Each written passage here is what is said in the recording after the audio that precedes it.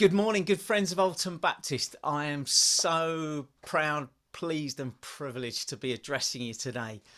Apologies that it's not in person. I've got a family engagement. My godson is 18 today, and as you hear this, I'll be heading with Jenny to a celebration, family celebration, which I obviously can't miss. But I got asked to preach this, and I looked at the passage and I thought, oh wow, there's a real message in here for us, and I want to be the one to deliver it. So I'm really excited to be able to do this, even though I'm going to miss you, and I long to be with you and to spend more time with you folks. So hopefully soon. But meantime, Acts chapter 1. Thank you for the opportunity. Hopefully you've just had Acts chapter 1 brilliantly read for you, the entirety of it.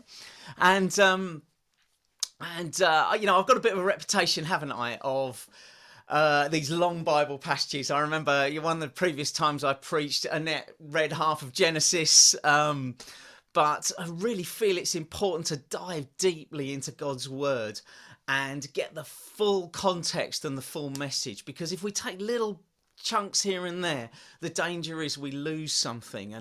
And certainly in this passage, the more I read through the whole of Acts chapter 1, the more I thought, wow, there's such a rich message in the whole thing. And I hope that comes through this morning in what I've got to share. I hope it's already come through, that hopefully, the word has already spoken and I'm just adding my little bit to it.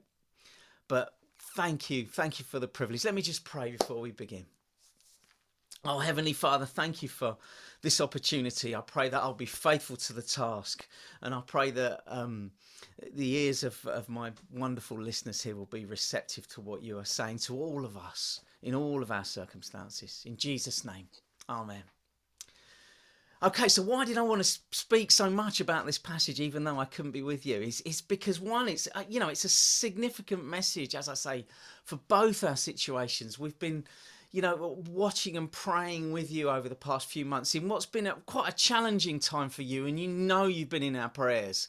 And I think this passage has got something to speak into that situation, also into our situation and the challenges we face down here in Westbourne, and what God wants to do through us in quite a challenging circumstance here. And thank you for all your prayers and encouragements and generosity for what we're doing. But we're also looking forward to change, aren't we? We're looking forward to what God can do for us. And the passage speaks so much of that. And I know you eagerly desire to have a new minister come to you. And I'm sure this passage has got something to say about that. But finally, we all need ongoing guidance, don't we? Wherever we are, with our work situations, with our family, with our home, everything about our lives, we need the guidance of God and His Holy Spirit for everything that we do. So again, let's learn some lessons from this passage. Okay, Acts chapter 1. Thank you again for reading that through. And I think it's a game of two halves, Acts chapter 1, for me, as I was reading it through. I think there's one lesson, verses 1 to 14, and then there's a whole separate lesson, 15, to the end. And maybe this should be two sermons, but I've only got one chance. So stick with me, folks, as we dash through this in 20 minutes. Okay, I want to dive straight in. I mean, the beginning is wow moment, isn't it? It's like, Jesus has returned, and the disciples must be overwhelmed. They've been on this roller coaster emotional ride where they thought all was lost and their master was dead. Suddenly he's alive again, and they've got this 40 days with him that they never could have envisaged. And I'm sure they don't want it to end, do they? I'm sure, those words that Jesus said to Mary in the garden on Resurrection Day, don't hold on to me. I'm sure they're wishing somehow they don't apply. And please, Jesus, just stay and lead us. But no, Jesus is laying a foundation here, and within a few verses, he's gone.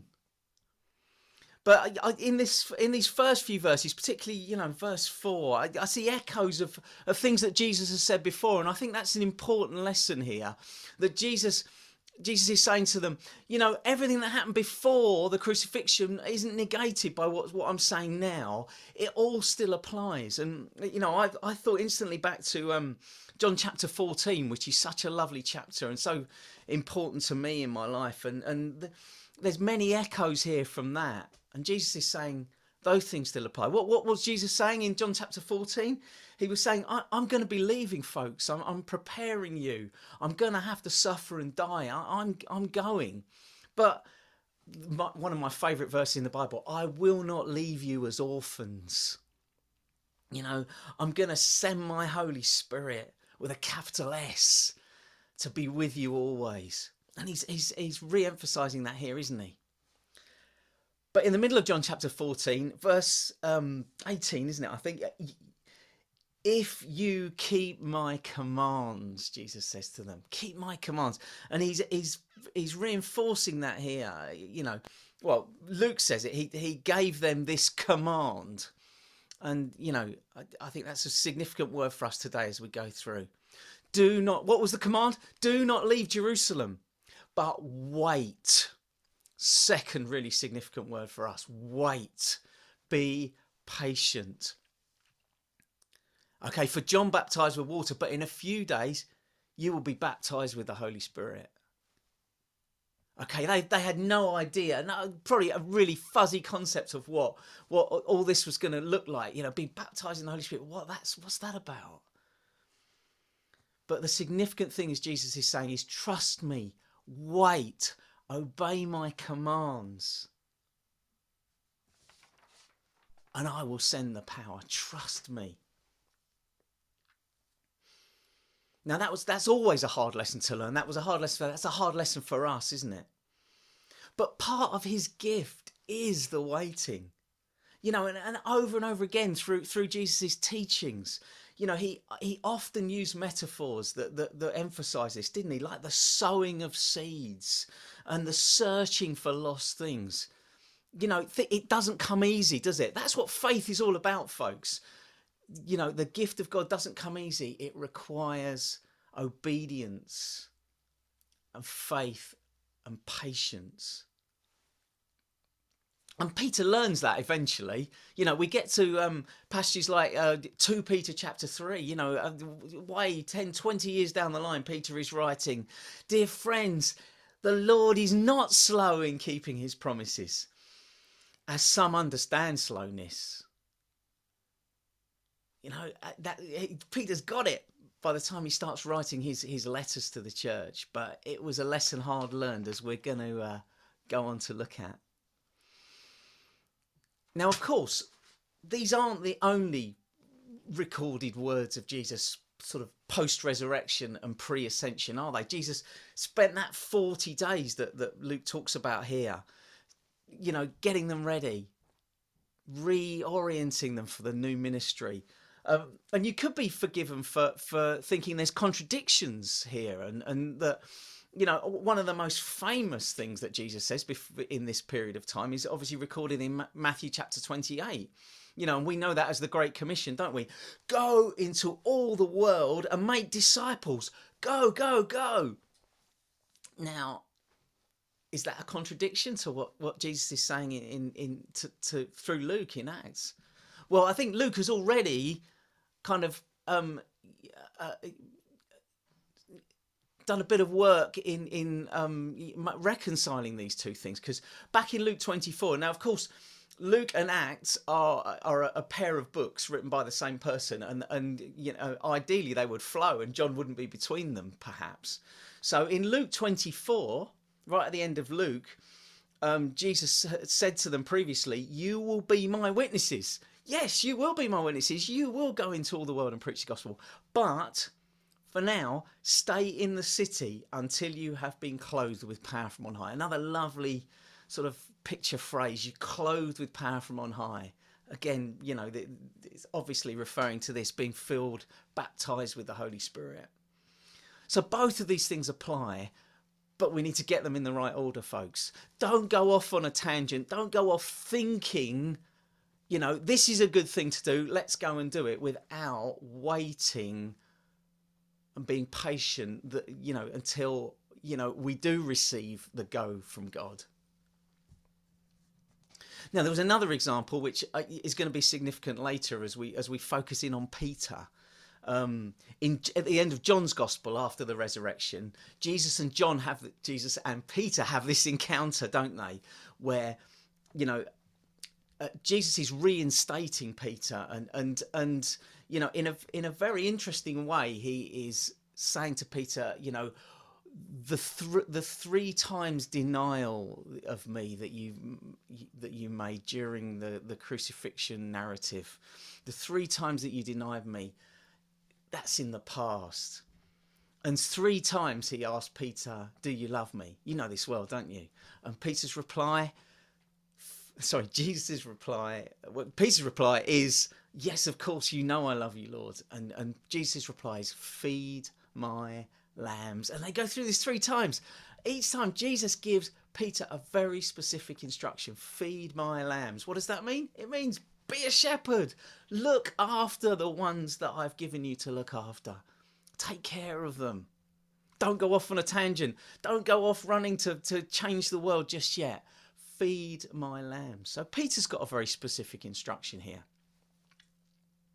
So long term, let's just recap that. Long term, we're going to take this message to the world. We've got new things to do, new places to go. We are going to change the world. But short term, let's just do the groundwork. Let's set the foundations. Let's make sure we're in a good place with God and we're filled with the Holy Spirit. So we're empowered to do that. Okay, folks? That's it. And they seem to have got it. As we go through this, we get to verse 14. You think, yes, they understand. Because verse 14, that's really significant. They all joined together constantly in prayer, along with the women and Mary, the mother of Jesus, and with his brothers.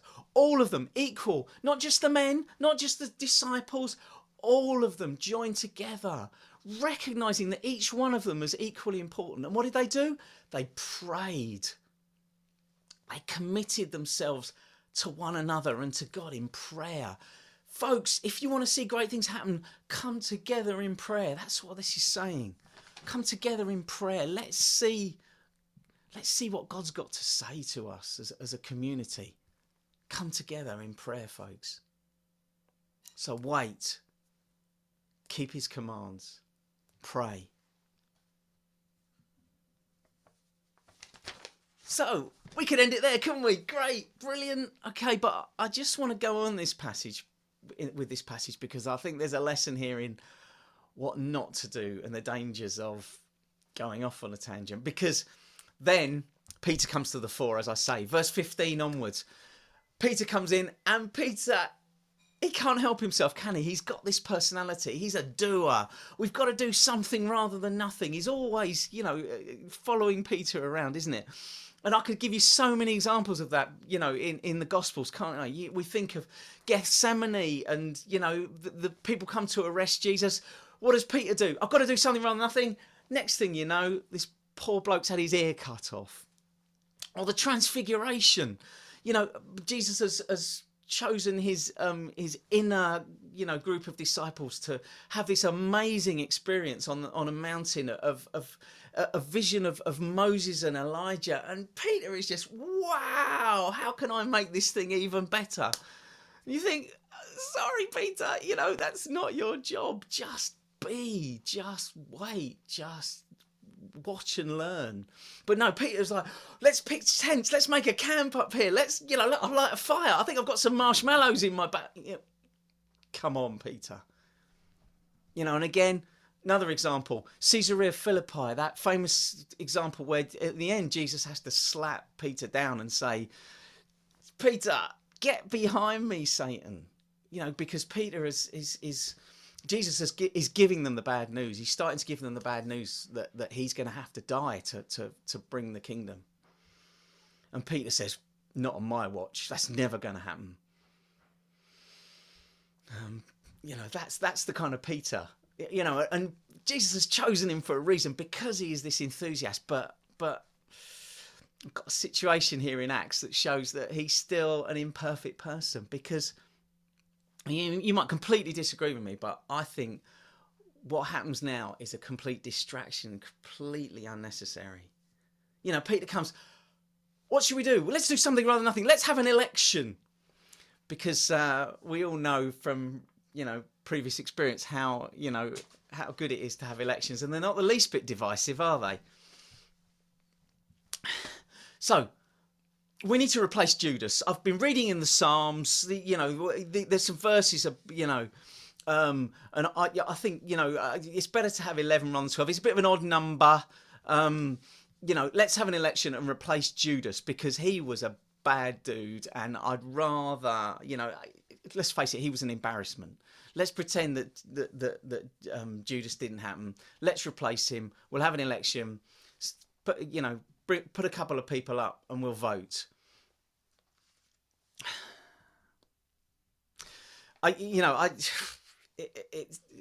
First of all, it needs to be acknowledged. Did Jesus ask him to do this? Well, I can't see that. There's nothing in there. So why is he doing it? Well, yeah, he's had this sort of, this inspiration from the Psalms, he thinks. But actually, you look at those Psalms, and that is David asking God to smite his enemies. Now, it's a bit late to smite Judas, isn't it? He's already dead. And I'm not sure that Jesus would have said that Judas is my enemy. Jesus chose Judas to be one of the 12, and he doesn't make mistakes, folks. And I'm in sympathy with many of those who think that Judas was just, in many ways, being like Peter. That's the irony of this, isn't it? That Judas was just trying to force Jesus' hand. Judas was like many of the other disciples. And he was doing something that's actually echoed in this passage. Do you remember it was read back in verses 6, 7 and 8? Then they gathered around Jesus and they asked him, Lord, are you at this time going to restore the kingdom of Israel? And that was and Jesus slaps them down, doesn't he? He says, it's not for you to know the times and dates when things are going to happen. What is this whole thing about restoring the kingdom of Israel? Well, I'll tell you what it is. It's about making 11, 12, because the 12 disciples were perceived to be the 12 tribes of Israel. And Jesus actually,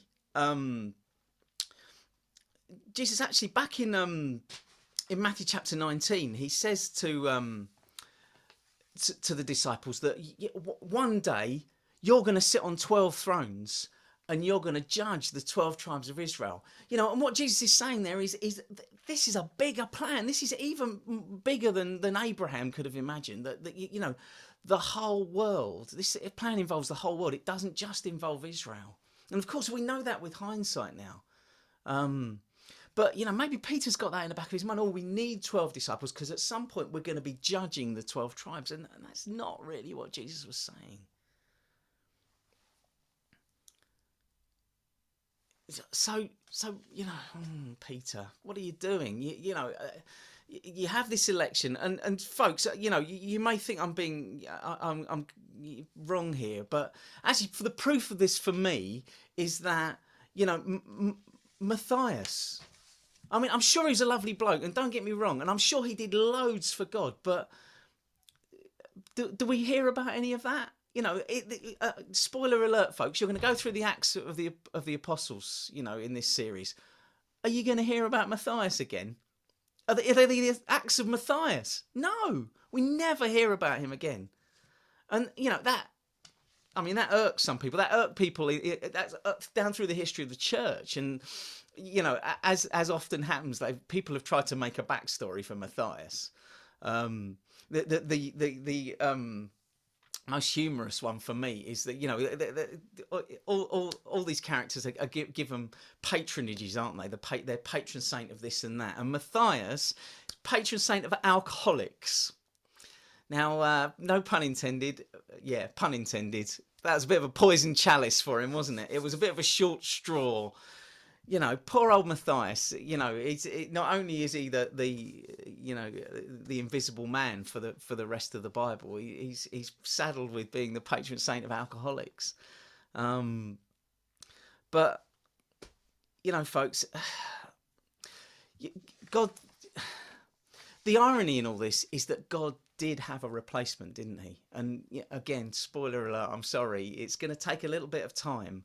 But God did have a person in mind to replace Judas, didn't he? And he is the last person that the disciples would have envisaged. He is he's the enemy at the moment, isn't he? Saul of Tarsus is there persecuting the church. But he's the one that God has in mind. And if the disciples had watched and prayed and waited and been patient, actually, they would have got God's vision for Judas's replacement. But instead of that, they have this election. They elect Matthias, and then he disappears from history again. I mean, folks, maybe there's some lessons here for us. You're looking for someone. And I'm not saying don't look for them. I'm saying we need to be careful the way we look for people. I'm looking for people to help me with the work down here in Westbourne. And we need to be careful. We need to be in tune with God in the way we recruit. And we need to maybe think outside the box or outside the shortlist, because, they had a shortlist of 2. And folks, history teaches us that the right 2 weren't on it. The right person wasn't on that shortlist, were they? Paul was the man to lead the church forward, the person to lead the church forward. I'm not saying it won't be a woman in future, but,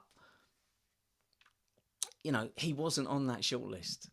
So this election was just a diversion, a waste of time. And we need to make sure we've got the right people on our shortlist as well, don't we? So, I think, lessons for us in our deliberations. Let's wait. Let's pray together. Let's ask the Holy Spirit to reveal the right person to us, because it may need some thinking outside the box. Okay, I want to get back to the good stuff, because I think that's an important lesson for us. But the core message here is those first 14 verses. Okay, yeah, one message, one really important lesson. Don't try to force God's hand. That's what Judas did. That's what Peter did here. That's what Abraham did. There's a history of this in the Bible, of great people trying to force God's hand. Abraham and Sarah trying to force God's hand into giving them this son that they've been promised, with Hagar, as a surrogate mum. Over and over again it happens. But we need to wait and be patient. God knows what he's doing, folks. Don't try and force his hand. Secondly, keep God's commands as you wait. Be patient. Don't be tempted to do something rather than nothing like Peter did. God will come through for each of us in our circumstances, whether that be our church, our personal circumstances, the ministries that we do outside of the church. But, I want to finish by encouraging you with verse 14 again. Wait, come together, pray together, folks. The best way to discern God is to spend time listening for him. And that's not easy. I understand that. But the more you pray together, the more you will know God's heart for you as a community. And that's my prayer for you today, and my ongoing prayer for you is that you will know God's heart, and the right person to lead you forward will be revealed. So God bless you. Please allow me to pray for you now to finish. Thank you, Heavenly Father, for your goodness to Alton and to Alton Baptist. I've known that in my life for so many years. You have blessed me through Alton. And Jenny will say the same thing. Lord, right now, they need your inspiration. They need your strength and the help to come together as a united community to go forward.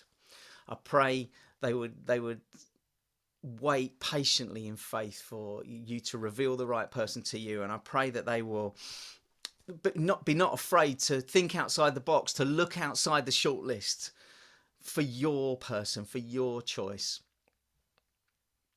Thank you so much. Lord, I pray for the blessing on the rest of this service. I thank you for all those that have been involved today. They are a real blessing to you, and I pray that they will feel that in their hearts.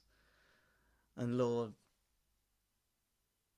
we pray all this in your precious name, by the power of your Holy Spirit that fills each one of us. Amen. Thank you so much, folks. Have a great service. God bless you.